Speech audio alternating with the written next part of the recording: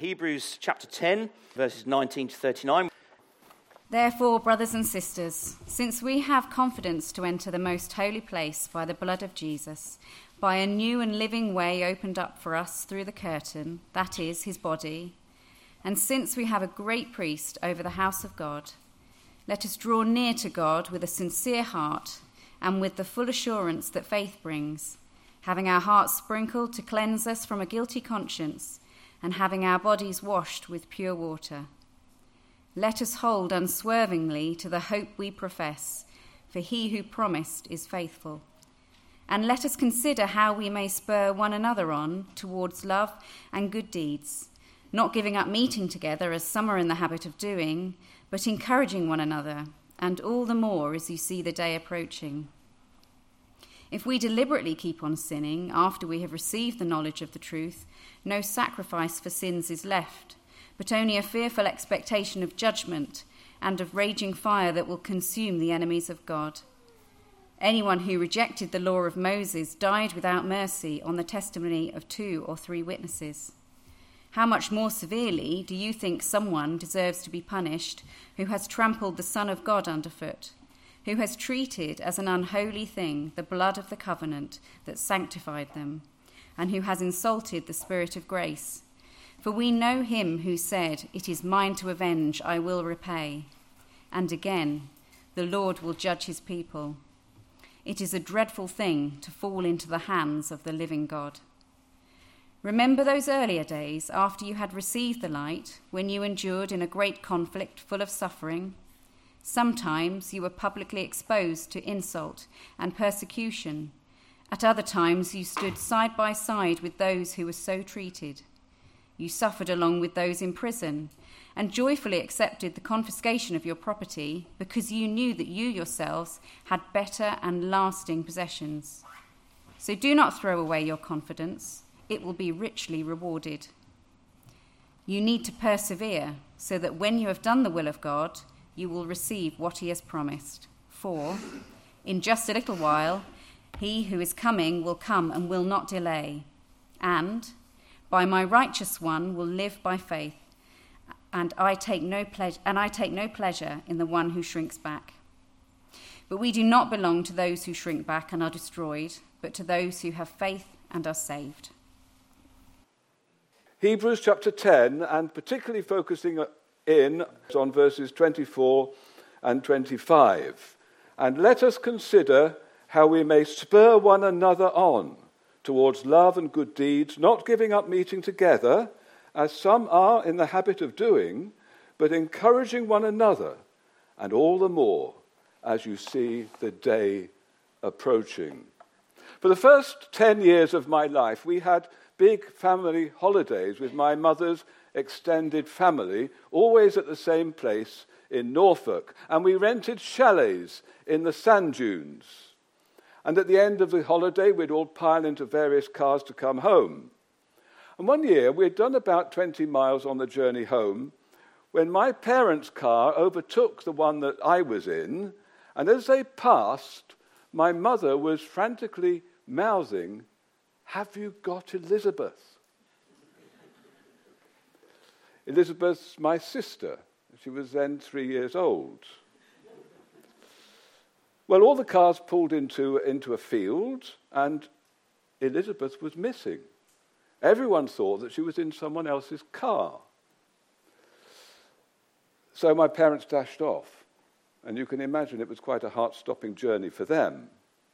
Well, the owner of the bungalow had gone to check things out and found a little girl sitting on a potty. We were all going home, but we hadn't got Elizabeth. The whole family needed to get home together. No one was saying, "Well, we got 29 out of 30, that's good enough." We didn't want to go home without Elizabeth. Now, it's like that with the family of God. Our aim is to all get home together. We could never be content to leave anyone behind. The kingdom of God is about community. It always has been. God is redeeming a people. When the Israelites left Egypt, by the miracle of the crossing of the Red Sea, the Bible really emphasizes that no one was left behind. In fact, the book of Exodus puts it in a very picturesque way. It says, not a hoof was left behind. Abigail, who became King David's wife, put it like this. She said, we're all bound up together in the bundle of life with the Lord our God. Well, you take one stick out of a bundle, and the whole bundle can fall apart, can't it? So we learn that the local church isn't all about me. Yes, a personal relationship with Jesus is vital. It's vital that you should be walking with the Lord. But is our thinking today about church, do you think, a little bit too individualistic? We're certainly living in a very individualistic age. Do we think that we can just sort of dip in and out of the community of God's people according to our own personal taste?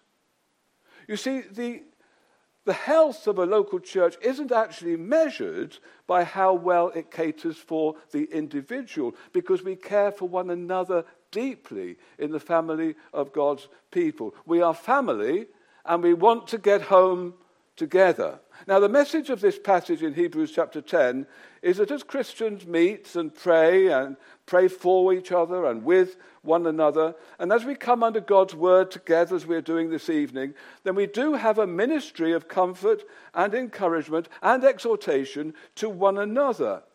And the springboard for that is the word of Jesus when he said, a new commandment I give to you, that you love one another just as I have loved you, that you love one another. And by this in particular, all people will know that you are my disciples, if you have this love one for another. Now that presupposes community, doesn't it? We know that the humble, self-giving love of Jesus brought him down from heaven to live among us. We know that it took him to the cross. We know that his love is a persistent love, a dogged kind of love, a love that never gives up. And so that is a model, the model for our love to one another. And the New Testament gives a surprising amount of teaching about one another. If you really look at it, you'll be amazed how much emphasis there is in the New Testament, especially in the epistles, on one another. And so we're told specifically that we shouldn't judge one another or go to court against one another. We should never be unkind to one another. We should never envy or lie to one another or speak evil or grumble about one another. We're to increase in love to one another. We have to have fervent love between us, to be kind, to be affectionate, to be like-minded, to give preference to one another, to admonish, that means to teach and to warn one another, to care for, to serve, to bear with, that means to put up with one another, to forgive one another. In our sung worship, we not only praise the Lord, but we speak to one another, don't we? In psalms and hymns and spiritual songs. We're to submit to one another, we're told in the New Testament. We're to pray for one another. We're to be hospitable to one another. We're always to greet one another warmly. I hope you realize that when you come to church. However grumpy you may be feeling, always to greet one another warmly, because that's what the New Testament says we ought to be. In the first letter of John, we read that if we walk in the light as he is in the light, we have fellowship with one another. We have fellowship with one another. And the blood of Jesus cleanses us from all sin. So how precious is this fellowship which is under the blood of Jesus? I just picked up from the prayer just now that you were thinking about blood this morning, probably from the book of Exodus, I guess.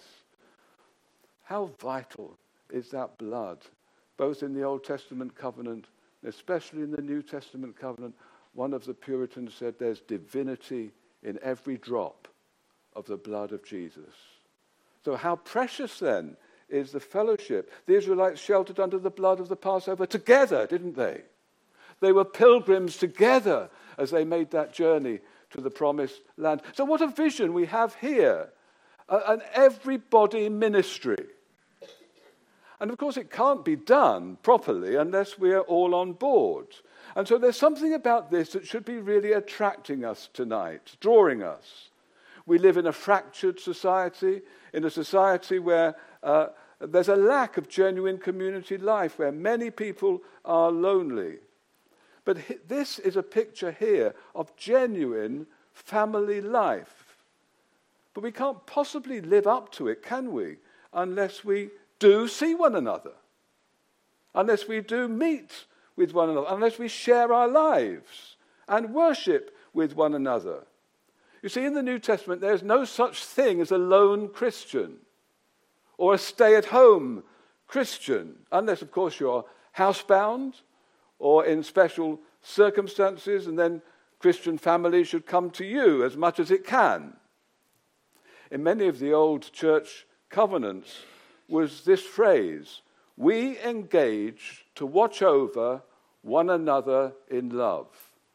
I wonder how seriously we take that in modern church life. We engage to watch over one another in love. That's everybody. That's all of us here who are believers. That's what we should be doing, watching over one another in love. So the context in this passage is drawing near to God. And the letter is written to Jewish Christians, Hebrews. And many of them had been rejected from their own families. They'd been turned out from the synagogue because they believed now that Jesus is the true Messiah. Now the word synagogue means a gathering. And here are people who are no longer welcome in those gatherings. They've been told that they are outsiders now. They are losers. They've abandoned the religion of their fathers. They've lost out on the privileges of Jewish worship. But this writer is telling them, no, actually, to the contrary, he's saying, you are highly privileged people. You do belong. You can draw near to God. You come together through Jesus, your great mediator and your great high priest. Yes, we who are Christians, we do come to God through a new and a living way, through Jesus. And we can come, in this passage is teaching us, in full assurance of faith, not hesitantly, not as losers, but in full assurance of faith in Christ. So we must hold fast the confession of our faith without swerving, without wobbling, without wavering. You see, this passage is a plural passage, isn't it? Therefore, verse 19, therefore, brothers and sisters, since we have confidence to enter the most holy place by the blood of Jesus, by a new and living way opened for us through the curtain that is his body. It's us, it's we together, we share in this. We have this privilege together to draw near to God. And together we can make it. And our gatherings, such as this gathering this evening, they convince us that we really do belong to the people of God. And by these gatherings, we do really encourage one another to persevere. You'd expect these Hebrew Christians to be really positive, wouldn't you, about every opportunity they had to meet, especially in that context. They'd really want to gather together and to encourage one another. You'd expect them to be there every time they could be there, wouldn't you? So in these verses, we have 4 actions. 3 of them are positive: considering, spurring on, and encouraging. And there's one that's negative: not giving up. Not giving up gathering together. And we're given a great reason for these actions. The day with a capital D. The day that is coming, the coming day, the day of the return of Jesus, the great day, the day of judgment, the day when he will gather all his children home. And we're to live, the writer says, with that day in view. And our behavior towards one another must be conditioned by that great approaching day. So let's think about the first action, which is considering. Considering. To pay attention. Now, the writer uses the same word in chapter 3, verse 1, where he tells us to fix our attention on Jesus. Again, it's to the whole community. Therefore, holy brothers and sisters who share, there's the community word, you're in this together, who share in the heavenly calling, fix your thoughts on Jesus. Consider Jesus. And we have that again in Hebrews chapter 12, don't we, where they're reminded that we're surrounded by a great cloud of witnesses, those who have gone before us, those who are presently with us. Because of this great cloud of fellow believers, then let us lay aside every weight and the sin which so easily gets a grip on us, and let us run with patience the race that is set before us, fixing your eyes on Jesus, considering Jesus, looking to Jesus, the author and the finisher of our faith. There's something very focused about this, isn't there? Something very intentional about it. Something quite deliberate about it. It's the way to live the Christian life. It's the only way to live the Christian life, isn't it? Looking to Jesus, the pioneer and the finisher of our faith. But here in chapter 10, the writer is telling us also to consider, in the same kind of deliberate, intentional, fixed sort of way, to consider one another, to fix our thoughts, to pay our attention to one another, to focus on how we can spur one another on in the Christian life, to love and to good works. In the New Testament, the Church of Jesus Christ is sometimes compared to a body, and sometimes it's compared to a building. The body picture emphasizes and points to the organic whole, the interdependence of all the members of the body. And the building picture helps us to realize that we're not actually adjacent to every brick in the building, but we are still part of one great building where Jesus says, I will build my church, and the gates of hell will not prevail against it. Well, look around you this evening and see some bricks that are adjacent to you, right next to you, including some brothers and sisters who may actually not be here this evening, who you may be thinking about. And there's plenty to be getting on with, isn't there? In considering one another, in one another ministry. Consider your brothers and sisters. Pray for them. Try to work out how you can bring some word of action or action of comfort and encouragement to them.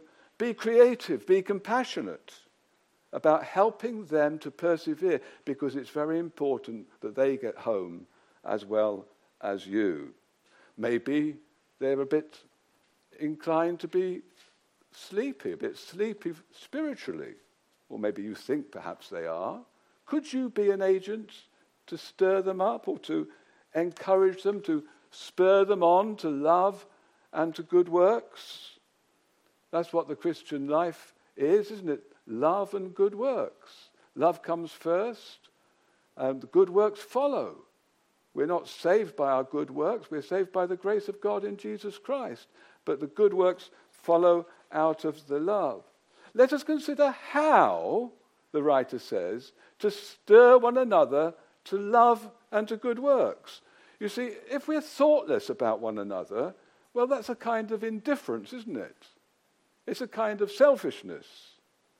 And it's not being nosy or intrusive to think about what gifts your brothers and sisters in Christ may have, or what temptations they may be under, or what dangers they may be facing, or what heartaches, or what trials they may be going through.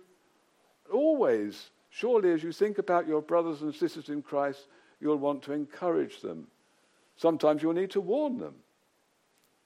Because we do belong to one another in Christ. We're bound up together in the bundle of life with the Lord our God. And we don't want to leave anyone behind, do we?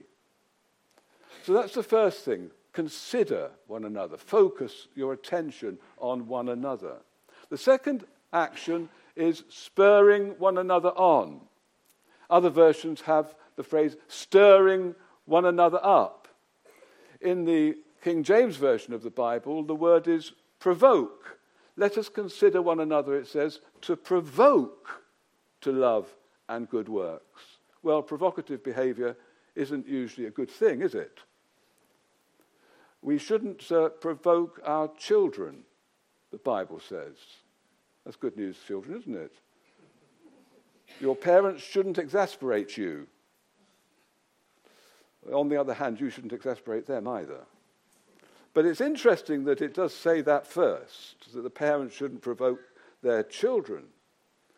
But the Apostle Paul says that he wishes that he could provoke his fellow Jews to become Christians. He'd love to be able to do that. There is such a thing as good provocation. Have you ever tried to get a sleepy teenager up in the morning? Well, you might need something provocative. You might need a cold, wet flannel in some cases. Or you might just need a warning, you're going to miss your bus if you don't get up in the next 5 minutes. Or you might need an incentive. We're cooking bacon and eggs. That might work better for some. But whatever, it's provocation, isn't it? It's kind of encouragement, strong encouragement. And the purpose is to stir them up into action. You want to see them actually moving. So we need to be able to provoke one another to love and to good works. At the beginning of chapter 13, we read, "Let brotherly love continue." We know those words, but I wonder whether we've really lost some of their practical force today. We're quite used to being helped and comforted and encouraged by the preached word, aren't we? We sit in church and mostly we see the backs of one another's heads as we listen to preaching. And it's a comfort to us and it's encouragement to us. But that's not the sum total of church life, is it? Not by any manner of means. As I say, the New Testament is full of this every believer teaching. And it's one of the great reasons that we meet together. One of the great reasons why we're here tonight, to stir up in one another true fellowship and prayer and concern for one another. And earlier in this letter, the writer has commanded these Hebrews to love one another and commended them for the love that they have shown for the name of Jesus in serving the saints, it says. It's interesting, isn't it? That you can show your love for Jesus by the way you serve the people of Jesus, by the way you look after them, your brothers and sisters. So we've had considering, we've had spurring one another on. And then thirdly, we have the negative, not giving up. Perhaps you say it quite often, "Oh, I give up." Very easy to say that when you're discouraged. A kind of admission of defeat. And it's sad in many walks of life. In the Christian life, it's disastrous. And what is given up here, specifically in the context, is meeting together. Don't give up meeting together, the writer says, as is the habit of some. Again, another version uses the word neglect. Don't neglect meeting together. There's something very sad about neglect, isn't there? A fine palace that has fallen into ruins, a neglected garden, a willfully neglected child. And earlier in this letter, the writer has said, how shall we escape if we neglect such a great salvation? If we ignore such a great salvation? Perhaps I can just break off to speak to anybody here who's not yet saved. Are you ignoring? Are you neglecting this great matter of your salvation? the salvation of your soul. You are living in a time of gospel opportunity, a time of good news. God says to you, seek the Lord while he may be found, and call upon him while he is near. Jesus Christ saves us freely by his grace, by his one atoning sacrifice on the death on the cross of Calvary. And through repentance and faith in him, you can be saved from wrath, saved from hell, saved from despair, saved from death, saved from yourself. And Jesus freely invites you to come to him just as you are. Come unto me, he says, all you who labor and are heavy laden, and I will give you rest. Take my yoke on you and learn from me. What an invitation. How gracious. How open it is. And you are welcome to come to Christ just as you are. But don't neglect it. I plead with you, don't ignore this great salvation. Don't turn your backs on it. Don't delay it. Don't push it away from you. It's a dangerous thing to do. Don't harden your heart, because today is a day of salvation. But also don't harden your heart against the gatherings of God's people. That can happen. It does happen. The writer here sees a community whose faith is in danger, and he's talking about their habits. Meeting together as and when we can is a very good habit, isn't it? To drift, to give up on meeting together, to get patchy about it, to neglect it without good enough reason, well, that's a bad habit. And it's clear amongst some of these Hebrews, in spite of all the circumstances, there were some who had got into the habit of not being there when the other believers were there. Now, that's an easy thing to happen, isn't it? Easy thing to happen for any of us. You say, well, why would that be? What reasons might they have for not being there when the other believers were there? Well, I can think of three main ones. I think in their case, especially, the fear of persecution must have been a real issue.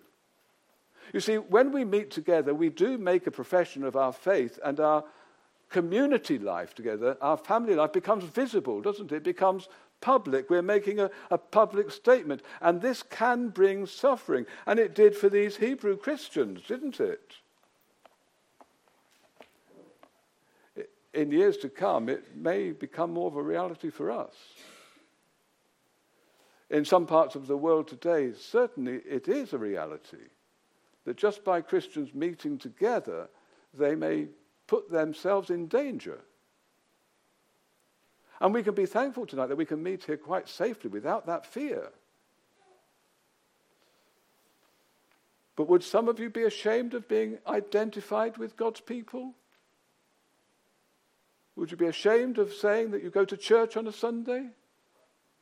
Would that hold you back sometimes from your involvement with the people of God? So one thing that could hold people back from meeting together is the fear of persecution. A second thing is just laziness.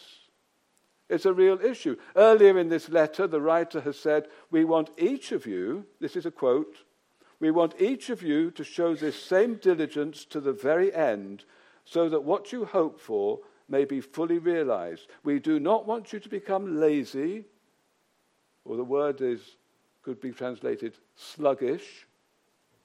You've all seen slugs, haven't you? They don't move very fast, and they leave a bit of a sticky trail behind them. Don't become sluggish, but imitate those who through faith and patience inherit what has been promised. You know, you can get lazy about church.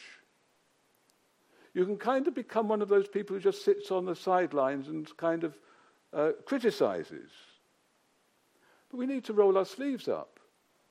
We need to be willing to engage with one another, to support one another, to encourage one another. And it's easy for habits to form.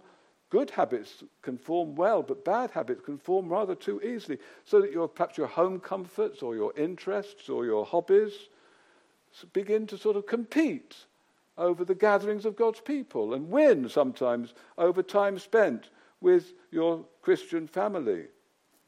You see, in a gathered church like this, we do actually all agree the times and occasions that we're going to gather together on Sundays and for prayer and for fellowship. Especially relevant to this subject, of course, is home groups, where in smaller groups we can express one another, everybody ministry in a way, one another fellowship in home groups.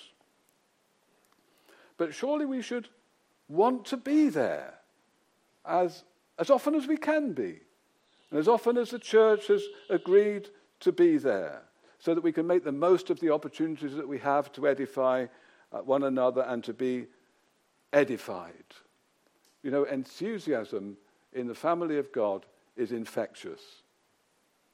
And enthusiasm in any family is infectious. If you've got somebody in your family who's infectious in their enthusiasm, then you'll be very grateful for that. And I think in church life as well, we are very grateful for those people who are enthusiasts. Do you think you could aim to be an enthusiast about the gathering of God's people together for fellowship and for prayer and for the preaching of God's word? So the final thing that we're told, the final action here is encouraging one another. Encouraging one another. That's a very positive thing, isn't it? Not neglecting, that's a negative. Neglecting is a negative thing. But to encourage, well, that here it carries the meaning especially of encouraging by exhortation. The whole letter to the Hebrews is really one letter of exhortation. That's how the letter ends, where the writer says, I want you to really receive this message of exhortation. You might say, well, there's a lot of theology in the letter to the Hebrews. There's a lot of quite intricate stuff and detailed stuff in the letter to the Hebrews, and so there is. But the writer himself saw the whole thing as a letter of exhortation, as a message to the people. And the message especially was that they should persevere, that they wouldn't draw back. He uses that phrase quite a lot. Don't draw back, he says. Don't give up. You know, it's said of Dr. Martin Lloyd-Jones in his long ministry at Westminster Chapel that after he had preached, especially on a Sunday evening, he would retire to his vestry, especially as he got a bit older. And there would be a whole queue of people down the aisle just waiting to see him.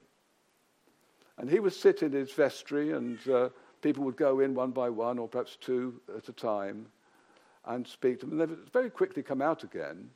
And someone said to him on one occasion, well, what do you do? What do you say to them? He said, I just say, keep going. Keep going. That was his message. And you can't have a better message than that, can you, in the Christian life? Brothers and sisters, I exhort you to keep going. Keep going in following Jesus. Keep going in attending the means of grace. Keep going in encouraging and exhorting one another.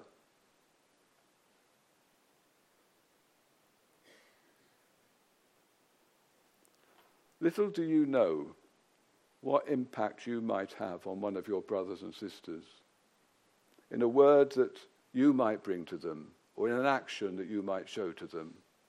A word of comfort, an action of kindness, a warning, perhaps, when you see them in danger, a Bible verse that you may give them, a Bible promise that you might share with them. Inside our English word encouragement, there's another word, isn't there? What is it? Courage. Courage, yes. And so that's what we can do to one another. We can put courage in one another. As we quote the Bible, as we speak with one another, as we say, can I pray for you? As we do things to help one another, we can literally encourage one another. It's good for us, like David, to encourage ourselves in the Lord our God, especially when we're in times of trouble. But it's also good when we can minister encouragement to one another. It's quite clear that from this passage that these Hebrews had been through times of hardship and persecution. Look at verse 32. If you just glance down to your Bible in the same chapter, he says, remember those earlier days after you had received the light, when you endured in a great conflict full of suffering. Sometimes you were publicly exposed to insult and persecution. At other times you stood side by side. There you have it again. Side by side in the Christian life, side by side in suffering, side by side in encouraging one another. Now, men and women and girls and boys, you and I need courage if we're going to be followers of Jesus, don't we? You need courage at school. You need courage at uni. You need courage in the workplace. You need courage at home and in the neighborhood. You do need courage. Jesus was a man of tremendous integrity, a man of tremendous courage, moral courage. And if we're going to be his followers, we need courage too. We need to encourage one another. We need to put that courage into one another. And we do that as we meet together. We live in a rapidly changing world, don't we? A dangerous world. In some ways, quite a scary world. What did Jesus say? He said, you will hear of wars and rumors of wars and other things he listed. But then he said, when you begin to see these things actually happen, when you begin to see these things come to pass, lift up your heads. Your redemption draws near. It's getting closer. Be ready. Be ready together for that. What did the Apostle Paul say? He says, the night is far gone. The day is at hand. Let us cast off the works of darkness. Let us put on the armor of light. So you're at a railway station. You're sitting in a waiting room. You hear an announcement. You move onto the platform. You're there with all the others who want to board that particular train.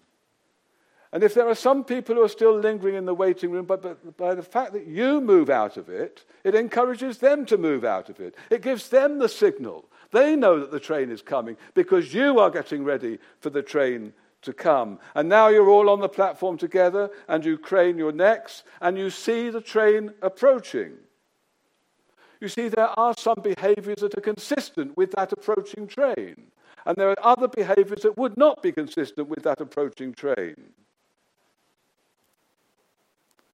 Meeting together as Christians is a behavior that is consistent with the approaching day of the Lord. The fact that Jesus is coming. He's definitely coming. His coming is near. But one day it will be here. And the big question is, will we be ready? Will we be ready for his coming? And do we understand that everyone's perseverance is, in a sense, the responsibility of everyone else? It's not just the pastors. It's not just the elders. It's not just the deacons. Everybody's perseverance is, in a sense, the responsibility of everyone else. So is there somebody that perhaps you could help? Maybe no one else can help that particular person, but you can. Let's be ready together. Let's not leave anyone behind. And in particular, let's not leave Elizabeth behind. Amen.